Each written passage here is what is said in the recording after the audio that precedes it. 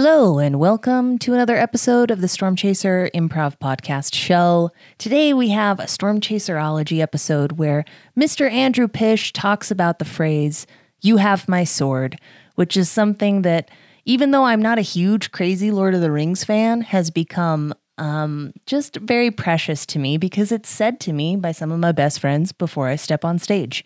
He talks about what it means to him and really makes improv sound super epic, like Frodo and the Fellowship. And here's Pish. You're listening to the Stormchaser Improv Podcast Show.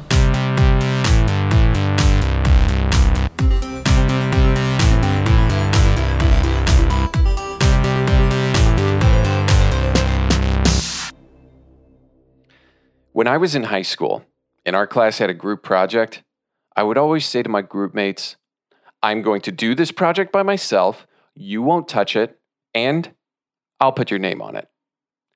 I was a control freak, a perfectionist, but most of all, I didn't trust anyone outside of myself to do the project well. Since those days, I've grown up a lot, thank God, and in part, improv helped me to do that. Perfectionism ruins improv, and so does not trusting your teammates. Improv teams require a foundation of trust and commitment to each other to be able to flourish. Improv is wonderful because when done well, it helps you to work in teams by staying flexible and truly listening to your partners so you can build off their creativity. But as you might expect, this isn't always easy, and it's definitely not a given. In The Lord of the Rings, The Fellowship of the Ring, as the Council of Elrond is discussing how to destroy the Ring of Power and there is loud arguing and shouting, Frodo the Hobbit stands up and says, I will take the ring to Mordor. Inspired by his courage, Aragorn immediately commits himself to Frodo and says, You have my sword. Next, Legolas the elf then says, And my bow. And lastly, Gimli the dwarf chimes in, and my axe. I don't remember where this started, but before Stormchaser shows, right before we step on stage, someone will say, You have my sword. And someone else will say, And my bow. And the last person will say, And my axe. And it's a beautiful moment of connection that reminds us that we're in this thing together. Frodo had the courage to take up the mantle of the ring, to take an enormous risk, but they all succeeded in that risk because there were people there to support him and lift him up. This improv show isn't just about you. It's about you and your partners on stage together. It's about what y'all can create together, and the audience responds when you do that harmoniously together. It's not a solo project, and no one likes a showboat. What makes improv beautiful is seeing people work together by supporting each other's moves. It's not any one person's individual performance. You're not going to make it to Mordor if you don't trust your teammates. So, to support other people's moves, I say that I want to make my teammates' moves look like exactly the right decision. I want them to look like geniuses, instead of walking on stage and focusing only on myself and what I can improvise, and expecting everyone else to drop what they're doing to build on what I'm creating. And sometimes, to establish trust with your teammates, it takes you offering of yourself first. It took Aragorn, the future king of Gondor, in a true moment of leadership, to be the first to say, I will support you and you can trust me. And that inspired those around him to commit themselves. Aragorn didn't offer his sword knowing Legolas and Gimli would offer to join right afterwards. Be the change you want to see in your improv team.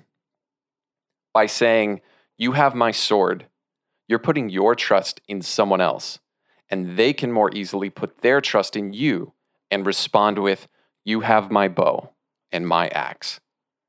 And when teammates trust each other, their sense of safety expands, and so does their creativity. When you say, you have my sword, you're making a commitment to yourself most of all. You are saying, I am the type of person that supports my teammates. I will support you, and you can trust me. You have my word, and that means something. Creativity expands when people can trust that their work will be supported. When you're doubting yourself, doubting your teammates, judging everything, in that kind of unsafe environment, your creativity contracts. I love this quote from Maya Angelou. I've learned that people will forget what you said, people will forget what you did, but people will never forget how you made them feel.